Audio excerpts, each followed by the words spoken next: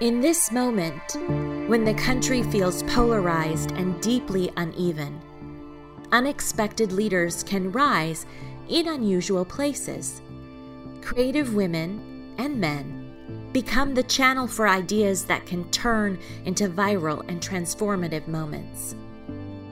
Matthew Levy Chavez believes his art and creative tools can grow community dialogue and encourage positive activism. His Subway Therapy project started with only a table and 2 chairs, a table where New Yorkers would sit and share secrets with him while they were waiting for the subway. The day after the 2016 election, the table became a sacred place for a viral outpouring of emotion. Individuals wrote what was on their minds and in their hearts onto sticky notes. It was a peaceful act of protest, an act of love, a reminder that we are part of a vibrant and diverse community, a reminder of how an act of art can save us. I'm Matthew Chavez, and this is a lesson on the things that we hide.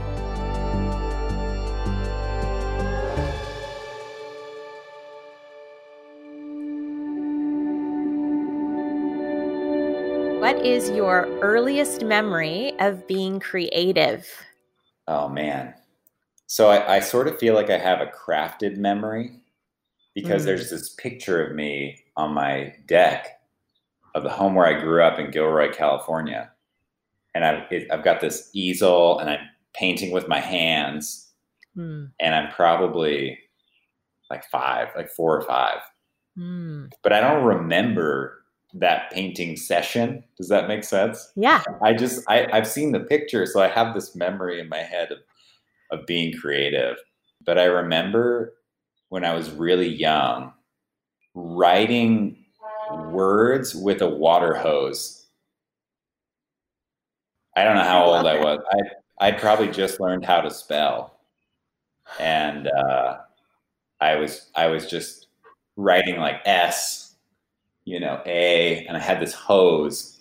And I don't know if it was a particularly intentionally creative act, but I felt so much joy from, whipping the hose around to create letters. And it was like up in the air. So it wasn't like I was drawing them on the ground.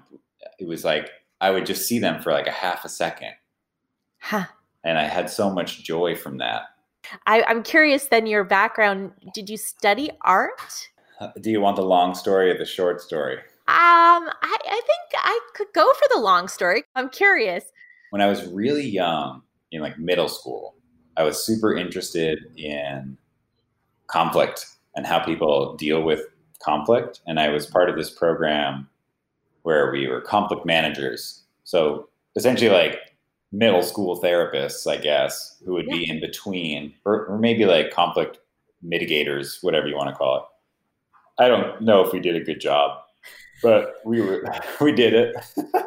So that I remember doing a training. Maybe I have a Jesus complex or something like that, where I just like want to help people in some way. And so in high school, a similar opportunity arose for me to be part of a group called Students Against Destructive Decisions. I was a sophomore in high school, and I would go and talk to middle schools about the transition between junior high and high school. And then in college, I was a peer counselor in that liminal space between high school and college. I really liked it. It was, you're active, you're there, you help people to transition. And so I started kind of developing this ideological framework around me being like the bag. Like if you're a goldfish and you're going from the pet store to home, you need that bag that like scoops up the water you're in and then takes you to the new tank. Right. And then you have to sit in the water for a little bit. Like that bag is super important for the fish not feeling shock when it transfers from the temperature water that it's in to the new temperature water, even though the water is relatively the same. Always wanting to be in that liminal space, like the transition place between things, really is what my mind was so interested in like always. And then I studied graphic design when I went to college. I was signed up for psychology, but then I changed my mind last minute to want to do something more in the arts. Graphic design seemed like a good path at the time. San Jose State was a great school for it, so I went there. And then I didn't really want to be super in that field because it's very narrow. It's actually really broad now, but at the time it was like you go to school, you get a job as a graphic designer, and then you work at a design firm. Mm-hmm. I didn't really want to work at a design firm, so I started branching out, and I found this really wonderful major at San Jose State University called Creative Arts. It was run by an incredible mentor of mine named Shannon Rose Riley. Also, William McCraw was really influential in getting me to think about not just being creative for a job or doing it for whatever reason, but also, why people are creative and how leaders are really creative and how you can be creative in different non-creative settings. Conflict resolution is creative. Yes. Yeah. Creative and transformative, but because you have to have a gauge on both sides of the story. And then, as you said, you're operating as the bag, but you have to be able to operate the place of harmony. Totally. And so that's so interesting to me that, and not surprising that you found this nonlinear path to what it is you're doing. So Describe Subway Therapy for those who don't know what it became. So Subway Therapy, as an example, it's a little bit of performance art and a little bit of social service.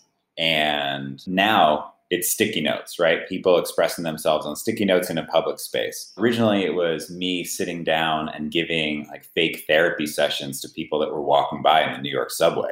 I saw you had your original sign was Secret Keeper. The original one was I went out and I just thought, how do people feel better about stuff they feel bad about? And I grew up Catholic.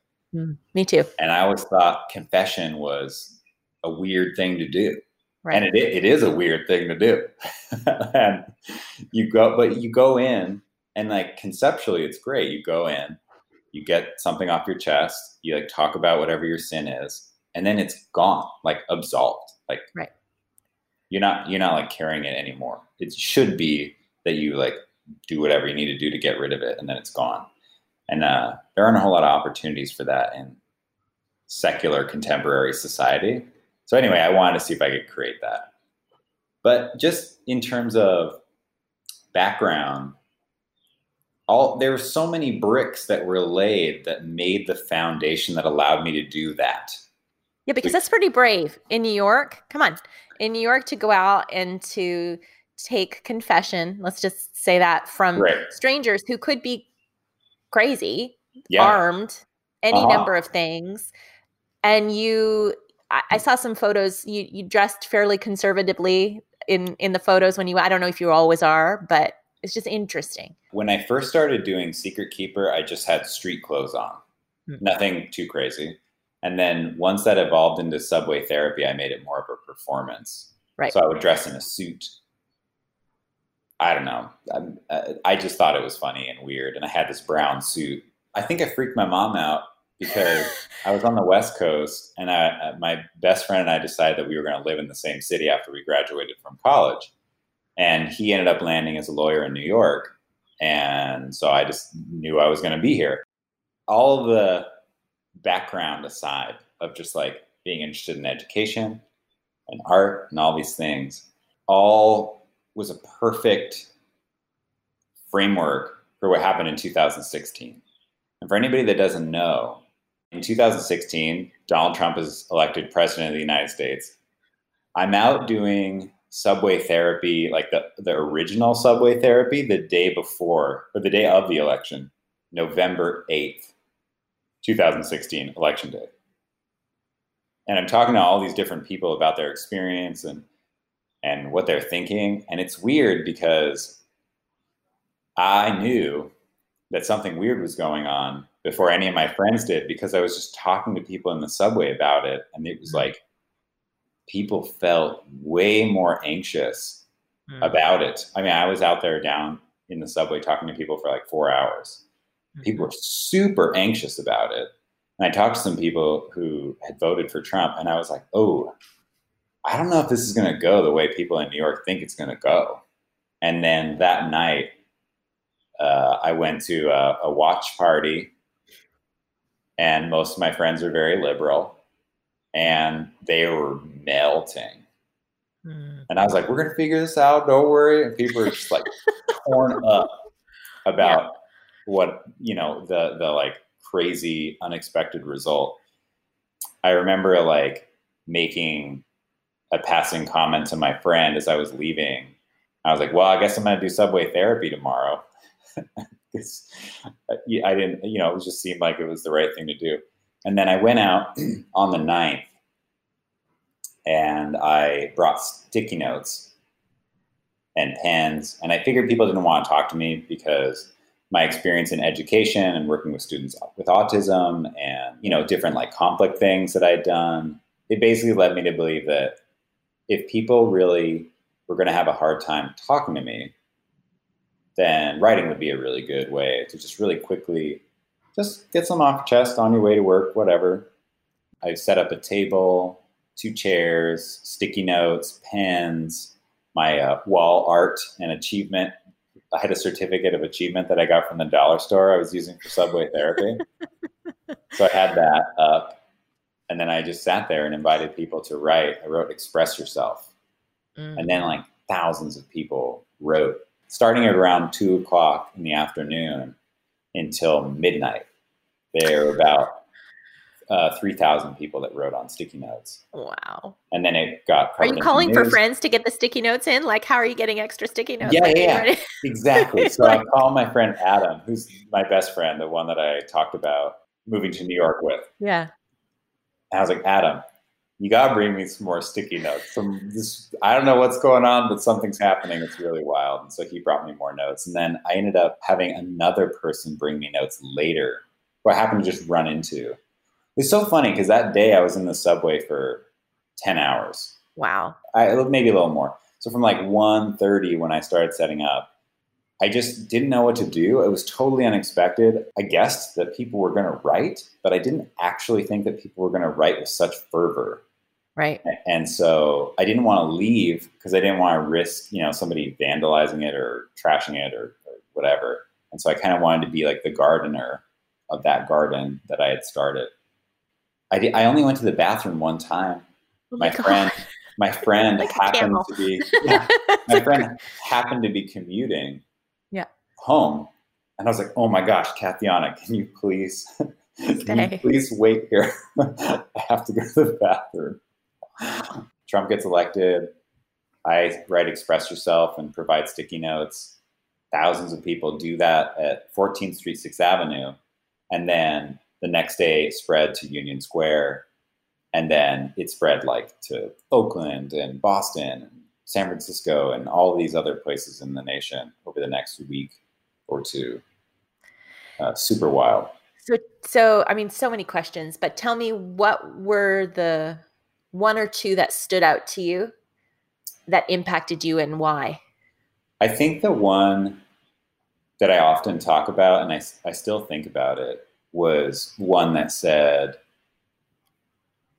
I'm having such a hard time. I can't remember exactly what it was, but it said something along the lines of, I'm having such a hard time telling my 12-year-old that it's going to be okay because I don't feel like it's going to be okay.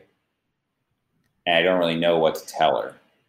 And I just really remember thinking at that time when I read it, man, parents have such a hard job right now because people were feeling all these different ways, and it must have been just immeasurably challenging to try and navigate an emotional space where adults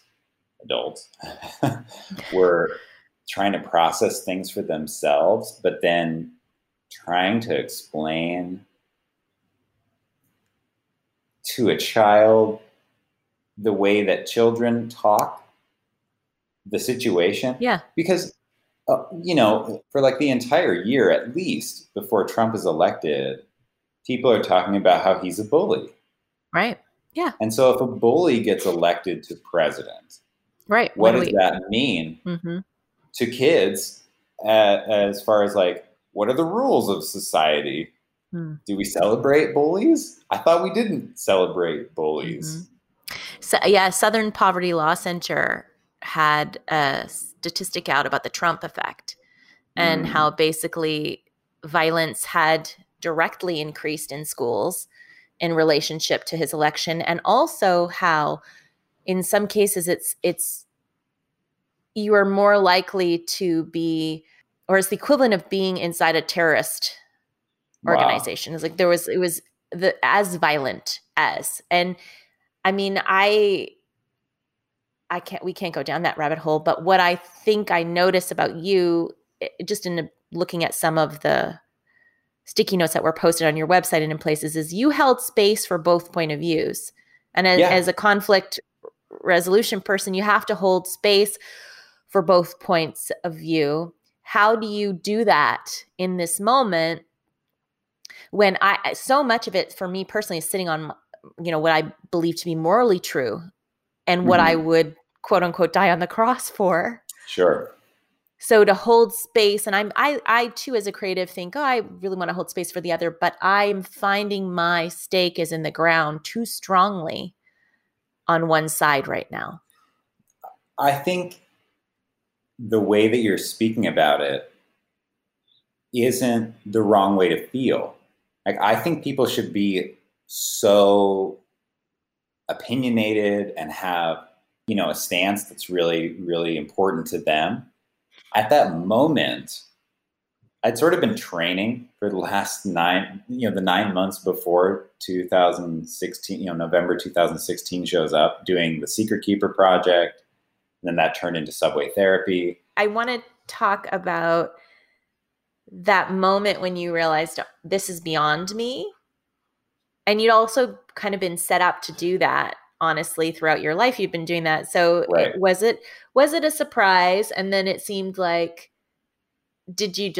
how did you navigate this rapid spread of it? I know the moment where it felt like I'd really done something. And it was that same night. It's midnight. I'm trying to figure out what to do. And I stood back and I was just sort of trying to figure out how to process what had just happened. I just got interviewed by like New York One. There were all these notes. I was like, what do I even do? On the same day. This is all happening the day that it starts to unfold. Yeah. Okay. November 9th. Like, what do I even do? Right. And I was just looking at it, and the way that people had put the sticky notes on the wall actually had formed this shape that looked like two wings that were coming from the table. It's like angel wings. It felt like angel wings. Yeah. And I had that, thought, and I had this really, really strong, wash of emotion. Yep. And I'm feeling it right now. Yep. And it was so powerful. It's like, whoa, I don't really know what just happened, but it's definitely beyond me. Yeah. Like, something really wonderful has happened that I channeled or opened the doorway for. It's really, really wonderful. But yeah, it's like a natural shape. If you think of the way people stick things to places. Yeah. They kind of there's this density right at the center, and then it kind of shapes up to where people's arms are. And so it looked just like wings. It was really wild.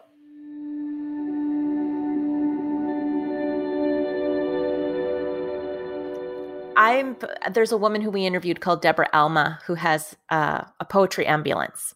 Kind of put me in mind of, she's in the UK. And so there's something about an artist, and I do believe we are channels for that moment. And I look to healing as well. The transformation is a healing. And that's so what we need in this moment. I want to be of this world for because I can just flow. I can just be in that other plane. Sure. And I would happily stay there. Yeah. But I kind of want to talk about the bridge between, because I think we need both right now. How do you support yourself? Like this became a book and it became 2 books, one for children and then one about this. The sticky notes are in this, his historical society. Like there's very practical elements of being someone who would take care of the world. But how do you take care of the caretaker? And I think there are people within whom ideas of this scale or the beginnings, it's the beginnings. They don't know where it's going to go because you never know if you let your creativity go. Right. But the beginnings, the seed could be planted, but they can't even get there because survival is so much a part of their consciousness. When I was doing subway therapy, the very first time that I was going out, I was teaching art at a charter school in Canarsie. I was doing that full time and then going out on the weekends. And then I decided that wasn't the right fit for me. And I started walking dogs. So I don't want to do teaching. It's a little rough in New York. And also not particularly suited for my laissez-faire style of structure. It's interesting. I could just want to say somebody once told me that dogs are avatars of love, and I totally believe that. So anyway, that's a sidebar. I think so too. I really do. They just give out this energy that's undeniably loving and so hopeful and excited. So I'm walking dogs. I want to make a little more money, so I start bartending. And basically through that period, I was doing subway therapy. And when subway therapy took off, so in November in 2016, I had stopped walking dogs and I was just bartending. And that was enough. It wasn't a lot, and I think I probably had some money on my credit card stacked up. For the last 4 years, was able to live off of some of the book money that I made. Yep. And doing different projects for different organizations, getting honorariums for speaking, doing different things. And that has sustained me so far. It's the true artist. I think in the sense of, are you coming here with you're in the middle of it, it seems like, but are you coming here with a movement in mind or a goal in mind for transformation of the place? It feels like it's still unfolding for you, but are you coming with some broader goal that you expect to achieve, do you think? I think the goal has changed over time. When I was doing subway therapy, I was very much in the front seat driving. And people could see me driving. Yes. And really what I'm trying to create now are installations and opportunities for people to be the driver. If writing is the thing, and that's the only, how do I describe it? If writing is the experience that allows people to share themselves with other people, then they create the work by writing. And if I'm sitting at the table, people are asking me for permission to do it. Interesting. And I actually don't like that. Yeah. I don't want people to do that. I want them just to do it. Yeah. And so I've been trying to find ways to eliminate myself from my public works so they can exist without me. And an example of that is a secret telephone. So it's an installation where there's a telephone sitting on a table, and on the table is signage that says secret telephone, share a secret, listen to secrets. And if you pick up the phone, it says, press 1 to share a secret, press 2 to listen to secrets. And if you press 2, it plays a random secret that someone shared on that telephone by pressing 1. And it's all set up. The team that I work on for it, Dean and Thomas, they're like incredible creative people, and they help build it out. Wow. And that was the first time that I actually ever worked with a group to create a piece of art. Yeah.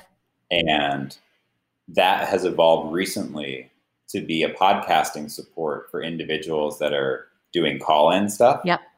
We created a COVID-19 call-in, like just call in, talk about how you're feeling, because secret telephone essentially died because it was a physical telephone in a park. Right. So you can't have people touch it. using the same We device can't be over touching. and over. You know, No. it's so weird. How many germs? Yeah. So too many germs. Yeah. But yeah, we had the project evolve. And again, my job. So before I was like primary artist, look at me, I'm doing this thing. And then the sticky note thing happens and I think, okay, I actually want to create this environment where people don't have to ask me, a white dude, for permission to do a community-based artwork. Mm-hmm. I don't want to be the arbiter to like creative, curious exploration. Mm. I just want people to figure it out for themselves. So then I take a step back and then I think, okay, how can I take even more of a step back and just set something up somewhere and let it live. And so now actually really trying to we created something called People Phone, which people can check out at peoplephone.org. And we provide people with phone numbers so they can do call-in stuff. And there are different individuals that do that for podcasting. They do it for archival use. There's all sorts of different reasons why people do that. So now I'm like creating structural elements that allow people to do the things that they want to do. 2 questions come to me is, what is it about secrets, do you think? And then why do you think it's important to have this means of expression in this moment now? Secrets are interesting, just in general, as like a concept. If I called you and said, hey, I have a secret I need to tell somebody, you'd be excited. You would. I think most people, unless they have anxiety about like holding secrets for people, right, I think they're pretty excited if somebody tells them that. I don't like secrets because I find that inevitably I've shared them with people for whom I am a stage, right? They're just going to like break the fourth. They're going to just share it with the audience, right? So it's like, I don't love it. And I always feel like the truth will set you free. I do, but I get it. But yes, let's keep talking, but I get it, you know.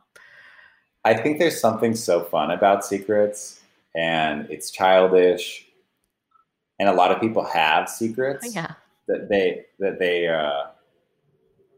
have accrued over a lifetime. Some people don't, and I respect that.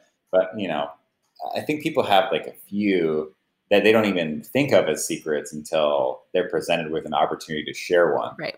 And they're like, oh man, there is this thing that I've never told anybody that I guess it's a secret. So when you hear stuff that you wouldn't normally hear, it provides like something really interesting.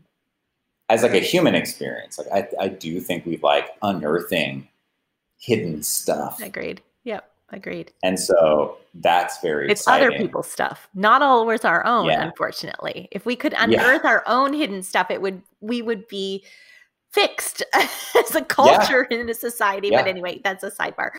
If we take a design perspective and look at some of the challenges that we have as a society and what we're missing, like there's all this knowledge, like in religion, and in like ancestral knowledge and in different cultures that can give us and provide us with all the things that we need in terms of like connection and ritual and like daily experience.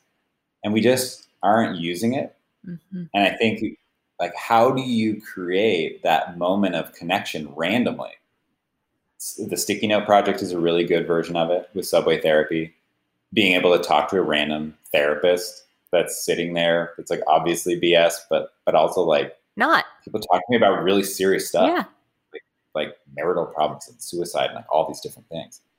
And then, you know, secret telephone is like such a fun thing, but it does let you jump into someone's life for a second.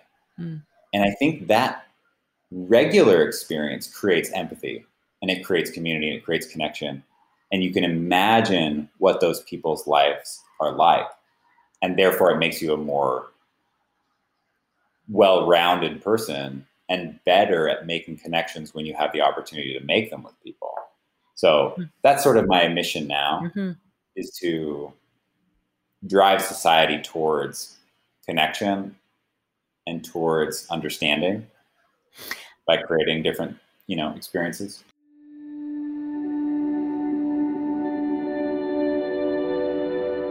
when I was a kid, I had 2 ducks, and I was their mom. Oh. And even when I think about it, there was no male energy in that equation. Yeah. It was just, I had these 2 ducks. They were my chicks. I was their mom. They followed me around in a line. When I would walk into they didn't do it with my other family members. It was just me. There's 2 of them, Zach and Quack, and they would follow me around. How old were you? 6 or 7. Love it. Maybe. Yep. So I'll send you a picture of me. I love it. And then at some point I was like, well, they have to fly. And my parents were like, we don't want them to fly. I was like, no, they have to. And so I would be out in the yard throwing them up into the air. Like, you got to learn, you got to try, you got to go. A shaman told me once that experience of being a mom for them, yes, like they gave me something in return. And that was maybe it's like the feminine energy that's part of me, right, for the ability to try and like lift up others. Right. I learned from a very young age being the mother. Duck love. Duck love. Yeah, whatever. So yeah, I had to get rid of my ducks because my dad wanted to get a hunting dog. Oh no. And I just like couldn't, like as a kid, can you imagine you like have these children? No. You have to give up your children so that someone can go out and like kill the things that you love. And I used to go hunting with my dad after. And, the dog would go out and he would bring the ducks back. And then I would like hold them while they were dying. Oh, it's interesting you forgave him too. Maybe this is why I can hold the space. Yeah. Really well between the 2 sides. It's just, it wasn't even like it needed forgiveness. I just knew that he was the way that he was. And there wasn't any. It wasn't related. He didn't do that act to you. He just. Yeah. I didn't take it personally. Yeah. But I definitely would like cry and mourn for the duck's life. Try and comfort it in its last moments. Aww. Super tragic. I laugh when I'm uncomfortable, so I'm not laughing. No. No. Poor duck. You're the first male guest we've interviewed on this podcast. So which I'm so like, I love that so much. It's so wonderful. And I just am so grateful that you chose me. I am grateful too that the random nature of the internet and how I did discover you, because I do actually know of a woman called Collective Ripples who is in Australia doing something with sticky notes that's not the same, but that I'm guessing may have had its inspiration from you. Oh, that's wonderful. I would love to talk to her. Yeah, I would love to hook you up because she's wonderful. I feel that creativity is feminine in its nature.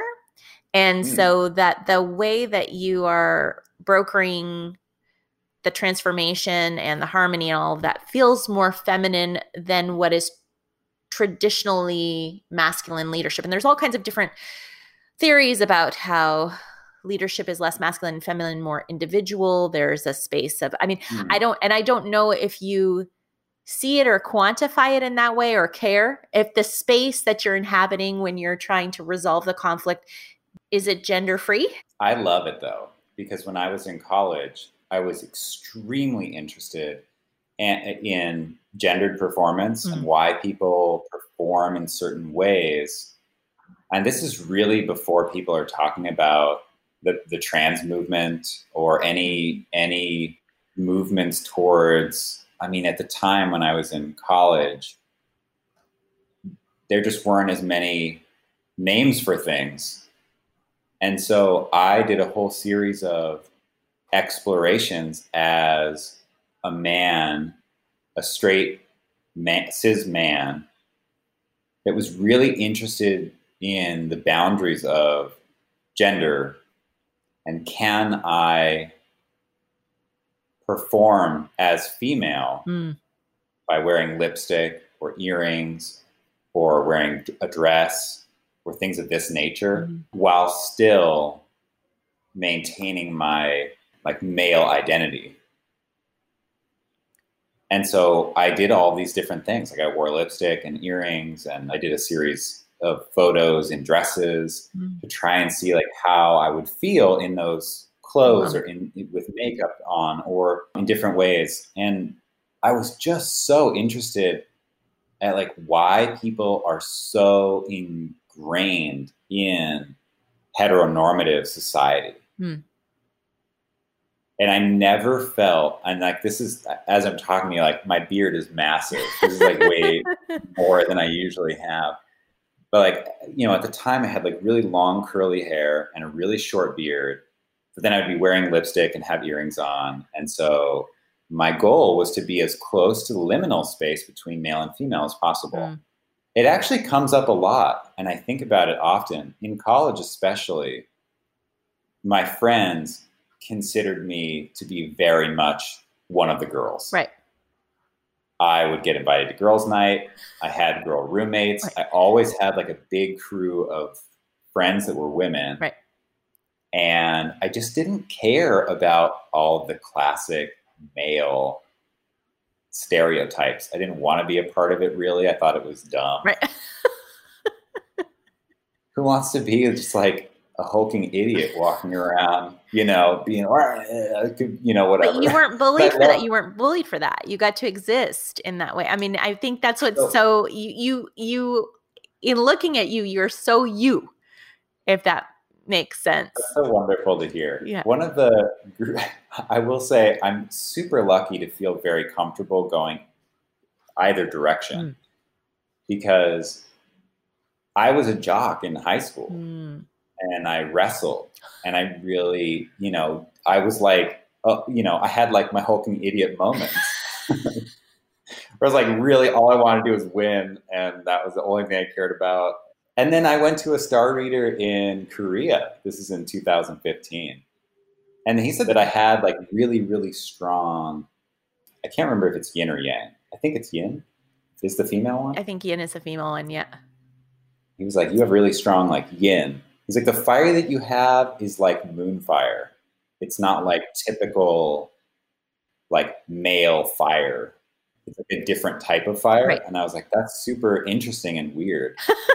And also I like, you know, I didn't mind hearing that at all. I was like, that's really beautiful. Yeah, this is the time. I mean, this is probably also the most spiritually minded conversation we've had. I'm going to the woo place for all of you not already aware that we're here, but it's like, it is that idea that this is the time of the divine feminine, right? So it makes sense in my mind anyway, that for you to broker massive transformation in this moment, you have to really embody those characteristics. I do believe, because I think we are in profound need of what is considered feminine, because it has been so diminished, and with this particular president has brought up all of the fire. I mean, femininity is fierce, right? It's brought it up in a new, and the moon moves the tides. So there's lots of things that in this moment are it's interesting the way that you're leading, because you're, again, holding space for both sides, which I do consider feminine. And you are, I mean, most leaders do that, but you're definitely, is what you're saying, I'm wanting other people to do it for themselves. And that is fundamentally, feels very creative. It feels like a creative way to approach something, and it feels like a feminine way to approach something, because most creatives will tell you that things move through them. A lot of creatives don't. You know, it depends on how ingrained you are in this culture, but a lot of people do believe that the work comes through them. It is of them, but they are the channel, or at least the creatives that I know. I think that openness of like, I don't know what it is, I'm just going to explore. And I actually think that creative openness is very feminine. I do think so too. Yeah. And I am so lucky to have that. Right. Because I know I have, you know, a lot of friends who are men who just, they can't like process the world in that way. Mm-hmm. And I just feel immeasurably lucky to have whatever, I don't know what a star is or, you know, God or whatever it is that allows me to hold that space and be comfortable in that feminine energy. It's such a blessing. And I feel so good about it. I really wish that men could think about power differently. because it's so bad for society to strive towards greatness on top of others. We're using others to get that. I feel like that's a very male way to gain power. Like, I'm stronger than you, and therefore, like, in like beating you, in like defeating you, I can show that I'm really powerful. And really, it's like fake power. It's like not, I guess it's like physical power that's ingrained in us as a species, maybe, but it's just not, it's not the power of creating life. It's not the power of shaping a child to be balanced and just and, you know, powerful in their, in like all of the ways that is possible. It's just such a small, it's such a small power. And I would like for people to find the larger power, for men to like really think about it as like, that's the actual power. And the power that a lot of men have right now is so fragile, and it requires so much upkeep that it's just a waste of time and energy, and it just puts down other people.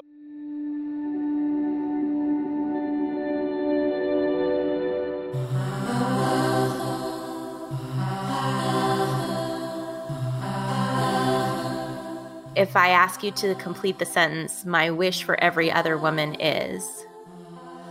My wish for every other woman is to find and enjoy the power that is inside.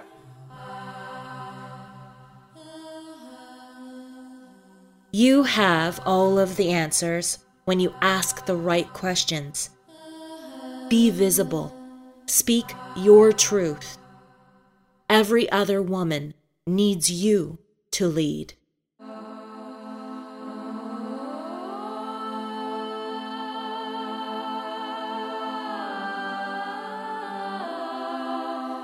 Voice Lessons is produced, written, and spoken by me, Kim Cutable. It's also produced and edited by Sergio Miranda and associate produced by Jessica Manalga. Our music was created by singer-songwriter Claire Hamill. You can find out when we post new episodes when you subscribe on Apple Podcasts, Stitcher, Spotify, etc. And if you liked what you've heard, we would love it if you leave us a review. You can join our community at Facebook.com/Voice Lessons Podcast to speak with me live after every episode is posted. And if you have a question or comment or want to suggest a guest, you can do it there. Or if you're on Instagram, tag us at Voice Lessons Podcast and use the hashtag #LessonUp.